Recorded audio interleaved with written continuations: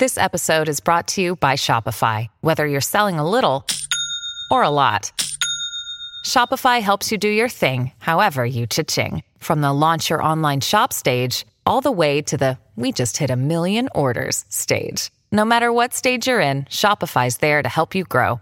Sign up for a $1 per month trial period at shopify.com/special offer, all lowercase. That's shopify.com/special offer. A science story, huh? These NYU scientists, I felt right. I was so And I just thought, well, I had figured it out. It was that golden moment. Because science was on my side.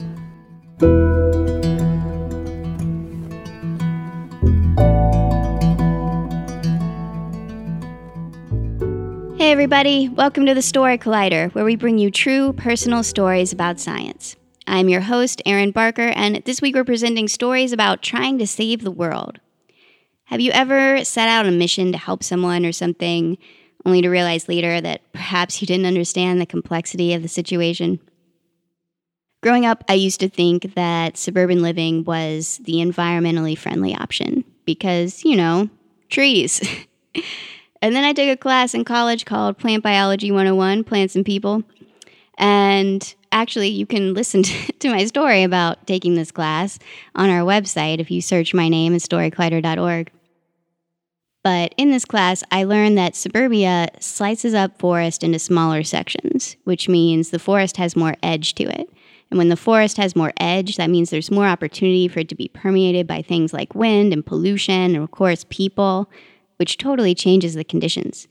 And it also means that animals that tend to roam larger distances are more likely to roam outside the forest and be impacted by people. It totally transformed my understanding of what it means to save the environment. Today, we'll hear stories from two people who set out to save the world and instead came to understand it a bit better. Our first story is from Lindsay Acree. It was recorded in April 2019 at the Beer Baron Tavern in Washington, D.C. The theme that night was hurdles.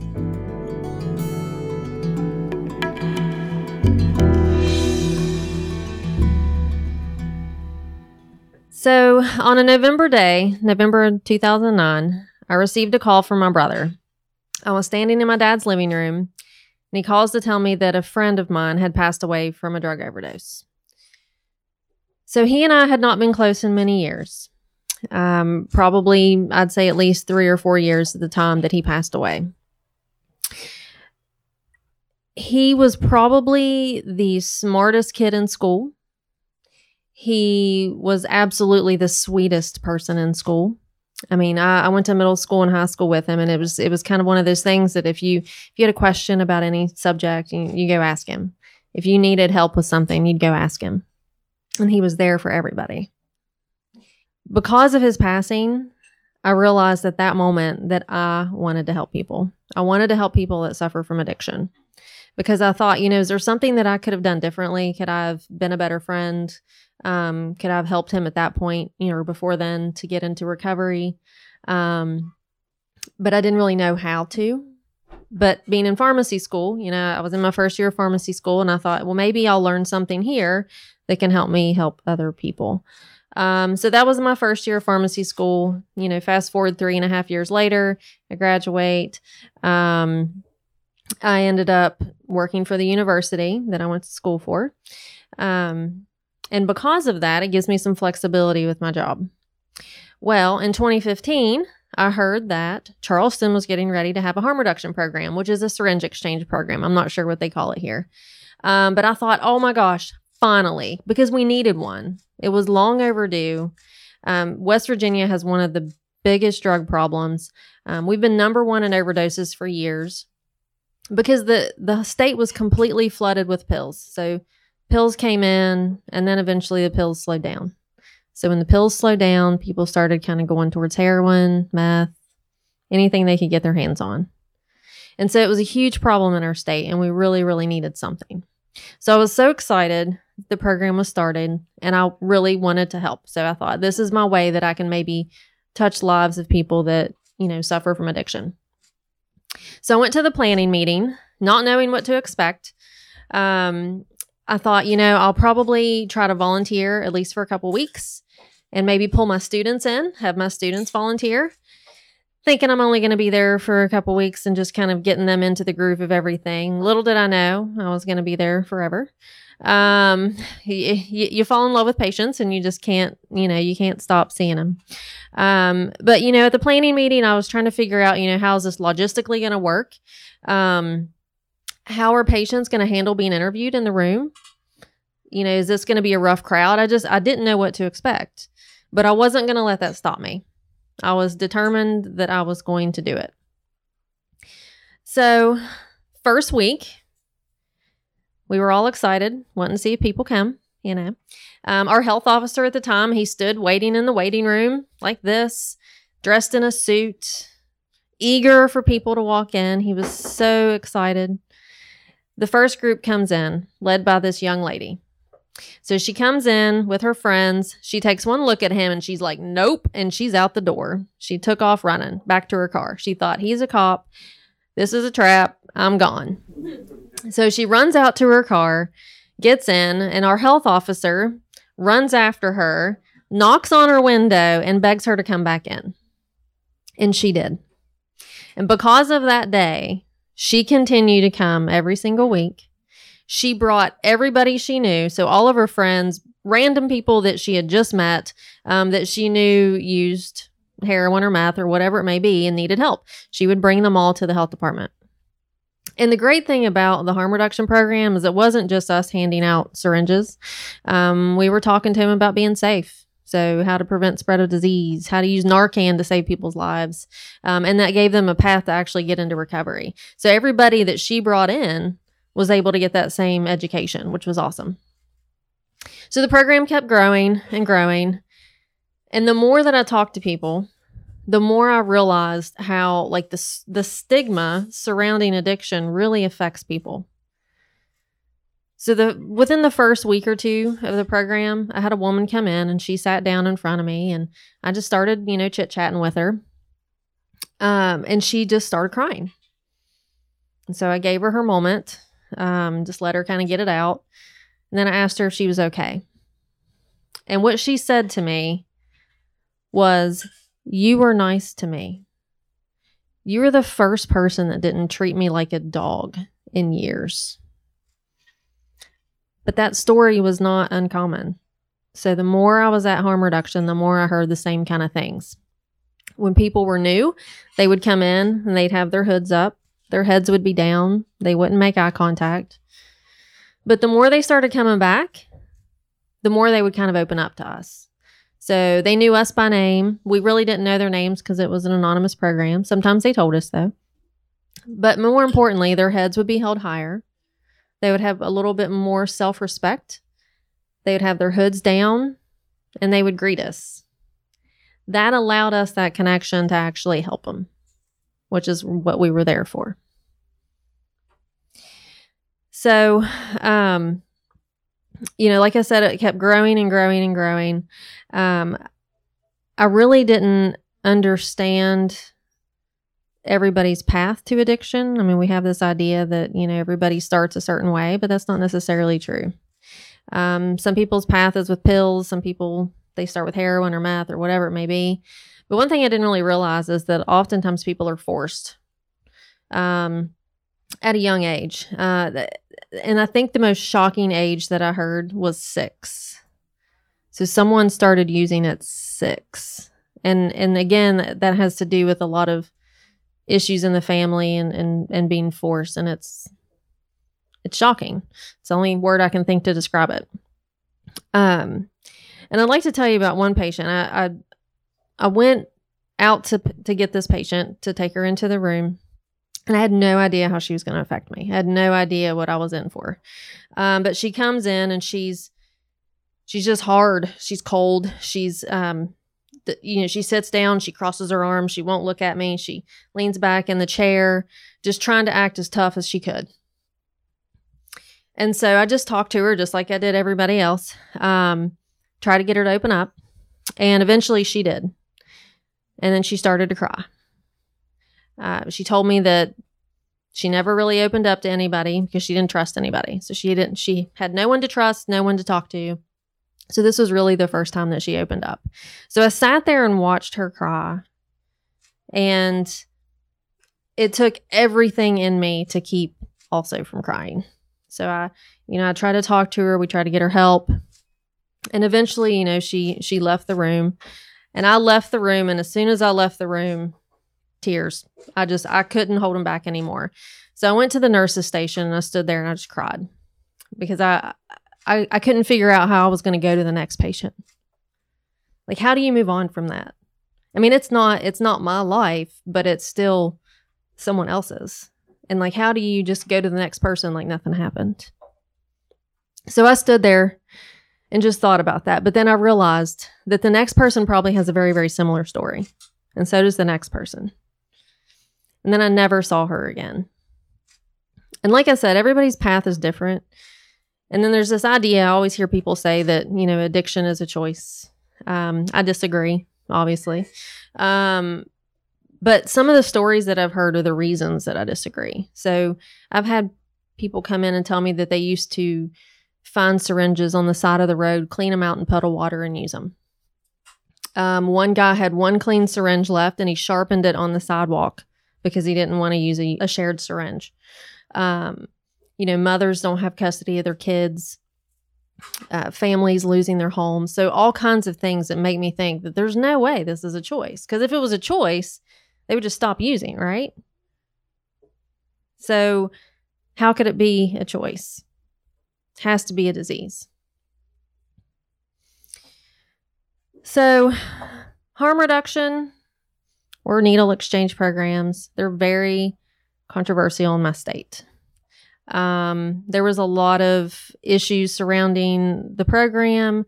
A lot of people that didn't really understand everything that we did, thought we were enabling. So we heard that quite a lot. There was a lot of things in the news, a lot of bad press, and eventually the program was shut down. But when it shut down, the first thing I thought is, what's going to happen to those people? Where are they going to go now? How are they going to get help? Never once did I think, am I on the right side of the fence here? Because there was a lot of things in the news that sounded pretty bad. But not once did I think that. Not once did I wonder if we were saving lives. Not once did I wonder if we were making a difference, because I knew the answers to those questions. But am I going to hear about that same guy going back and cleaning that syringe out in puddle water? Am I going to see their faces or their names, which I usually, for the most part, didn't know, but am I going to see them in the obituaries? Is it going to be this week? Is it going to be next week? I don't know. Thank you all for listening.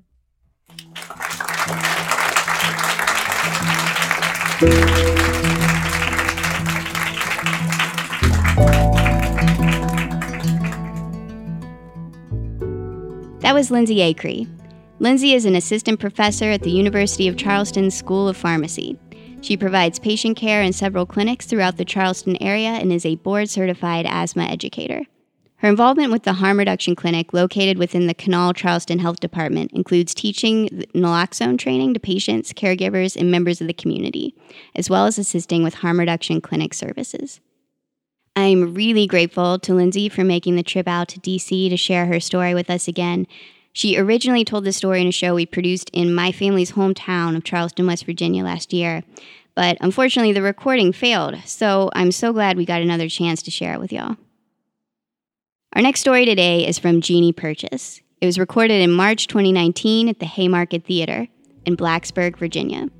The show was presented in partnership with Virginia Tech. The theme that night was Public-Inspired Science. I first met Ms. Pauline Ray Brown and Eugene Smith in September of 2017. I had first heard their story in my engineering ethics in the public class, and Dr. Edwards offered students an opportunity to visit Denmark, South Carolina on a sampling trip. I volunteered to go, mainly because I was nosy. The story was so bizarre that I wanted to see it for myself. Miss Paula and Eugene are an African-American couple in their 70s, and they have been complaining about their bad water issues for the past 10 years. They have been collecting over 40 water samples, jars of dirty, smelly water from their taps, labeled with dates and times since 2009, each a sealed time capsule waiting for the day when someone would listen. They drive 20 miles round trip to Healing Springs to fill up dozens of water jugs to use for washing their hair, rinsing dishes, brushing their teeth, and cooking. They have collected pictures and high-priced water bills, newspaper articles, letters to state reps, lawyers' cease and desist statements, health records, and even a consent order between Denmark and the state. All in one binder, bulging with so much information in it, it's bursting at the seams. But the question that baffles me is, how do you have bad and expensive water for 10 years and nobody's doing anything about it? The people in the town are so resigned to their fate, they don't even fight it anymore. I had to see this for myself, but when we arrived, I wasn't quite prepared. Despite their high poverty rates, Denmark was not in ruins. Paul and Eugene had this nice, clean, ranch-style home overflowing with Southern hospitality. They had this beautiful china cabinet across from the formal dining room table that no one actually eats at.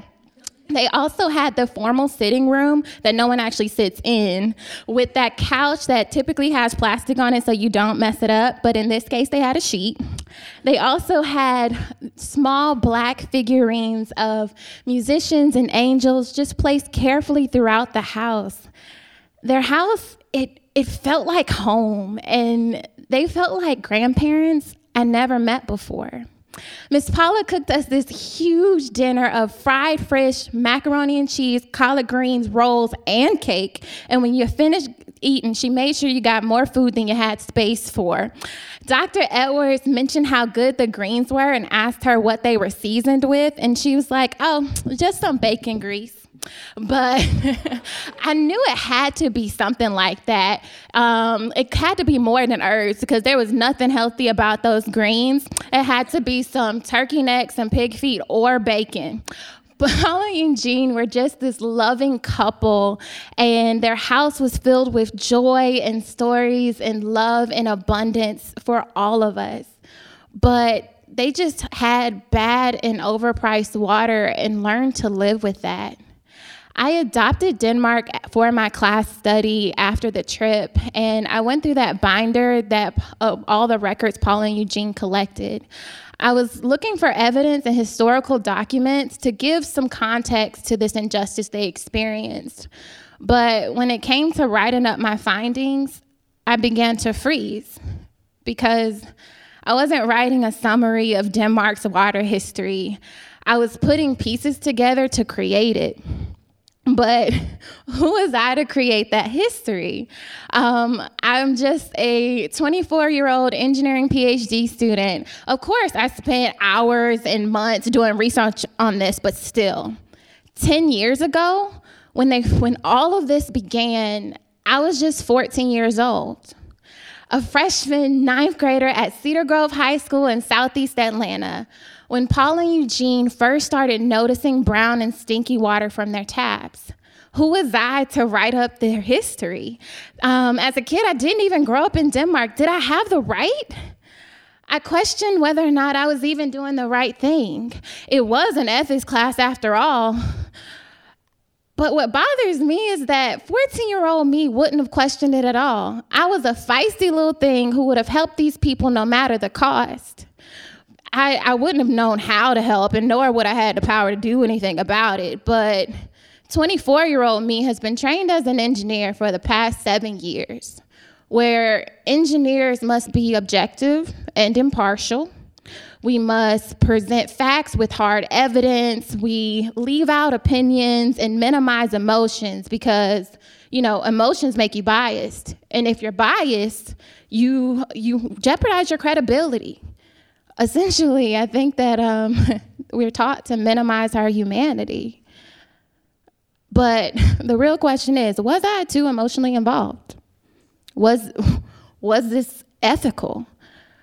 As you can see, I struggled. I struggled to be objective as possible. I wanted to try to give the bad guys in the saga the benefit of the doubt while still honoring these citizens' very harsh reality. But this responsibility seemed so great, and I was so young, like so over my head. But I am a part of the Virginia Tech team that worked with Denmark residents to uncover the use of a pesticide, halosan, that was being used to treat their wells. It was used illegally as it's not approved for drinking water. And they've been using this pesticide for the past 10 years. The exact same time Paul and Eugene first started believing that their water was making them sick. But we got to help prove that after all these years, they weren't crazy. Last fall, we went to Minneapolis, Minnesota, and we were asked to present on our work that we've done in Denmark, Flint, and other communities. And we also accepted an award for community engagement that we've done in these places. And when they first told me we were going on the trip and we were going with President Sands and we were taking the Hokie Bird, I was really excited, okay? But I was a little confused, like, why are we taking the mascot? I'm all here for, this school spirit thing, but do we really need that big bird costume? But y'all, the Hokie Bird is not just the university mascot, okay? It is the university's private jet. It's a plane, all right? So I was excited, okay? It's a plane that's probably most frequently used to recruit football players, but your girl was elated. Probably a little too excited because my mom was like, calm down, don't act like you've never been anywhere before. But well, Mom, I ain't never met President Sands before, and I darn sure ain't been nowhere on no private jet, so I'm gonna have me a good old time, okay? Don't worry though, I'm gonna send you pictures.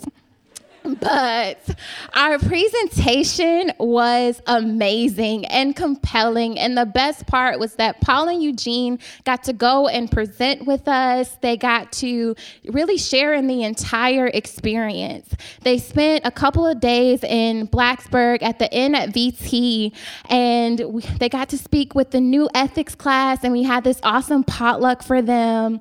They were catered to by everyone around them. President Sands personally went to go get Ms. Brown a chair when she got tired of standing, and Dr. Edwards was running back and forth to get them anything they wanted from the mini bar on the plane, except for alcohol, of course. They wanted to make sure I let y'all know that part. Paul and Eugene were truly the guests of honor, as they should be. And on top of that, after we got back that night, I took them to their favorite restaurant, Red Lobster, after we got back. And I don't know what happened, but for some reason, the waiter thought it was their anniversary and they got free ice cream and cake at dinner. It was like the perfect ending to the most amazing day. And they were going home the next morning. And so I asked Paul and Eugene, what was your favorite part of the trip, okay? And you know what they said? The shower. What? The shower? I tried to hide the shock on my face as they continued to talk about this water. It was in this moment of fun and fellowships and laughs that I realized that the best part of the trip was the shower. It was this warm, clean ability to wash, and the peace that they had after 3 days of not having to second guess what was coming out of the tap. And that night, I cried myself to sleep because I can't fix their water. And then it dawned on me. They weren't asking me to be perfect. to craft their history primed and polished. They just wanted someone to listen and to walk with them on their journey, to share with them what I do know and provide clarity where I can. But I was so concerned about being so young and inexperienced and feeling underqualified, even though I am, as I take on something so much bigger than myself. But I just can't afford to do that anymore. To question myself, to freeze, to shrink back and wait for someone who is more fit to do this. Because Paul and Eugene, they already had to wait 10 years for a 14-year-old girl to grow up.